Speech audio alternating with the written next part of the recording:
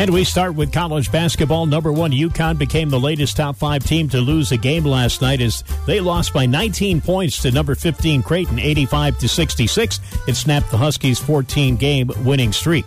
Other action, number 5 Tennessee with a 5-point win on Missouri, 72-67. Number 25 BYU beating number 11 Baylor, 78-71. Utah State with a win over number 19 San Diego State, 68-63. St. Bonaventure's men's basketball team playing at LaSalle tonight. They're looking to extend a 2-game winning streak. The Bonnies need a win to keep pace with UMass in the Atlantic 10. The Minutemen defeated VCU 74-52 last night to move into 5th place in the conference standings with a record of 8-6. Tonight's Bonnie's LaSalle game starts at 6:30 in Philadelphia. Buffalo Sabres back on the ice tonight looking to snap off a win against the Montreal Canadiens. Elsewhere, the Florida Panthers take over first place in the Eastern Conference with a 3-2 win over Ottawa. They now lead Boston by a point. And Alex Ovechkin with a pair of goals last night as Washington beat New Jersey 6-2.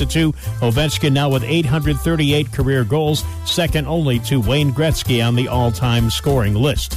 The College Football Playoff Committee adopting its format for selecting teams for next year's 12-team playoffs. The format has the 5 highest-ranked conference champions automatically heading to the playoffs, and the other 7 teams will be selected from the 7th highest-ranked teams in the CFP rankings. That format was adopted unanimously. And we get ready for Major League Baseball as the spring training games get underway tomorrow. The LA Dodgers will play the San Diego Padres. New York Yankees captain Aaron Judge speaking with reporters yesterday, saying his injured toe will probably require maintenance for the rest of his career. He missed 42 games with that injured toe last year after he tore ligaments running into the wall at Dodger Stadium. The Yankees, with a record of 82-80 last year, their worst record in 30 seasons. And there's your look at sports.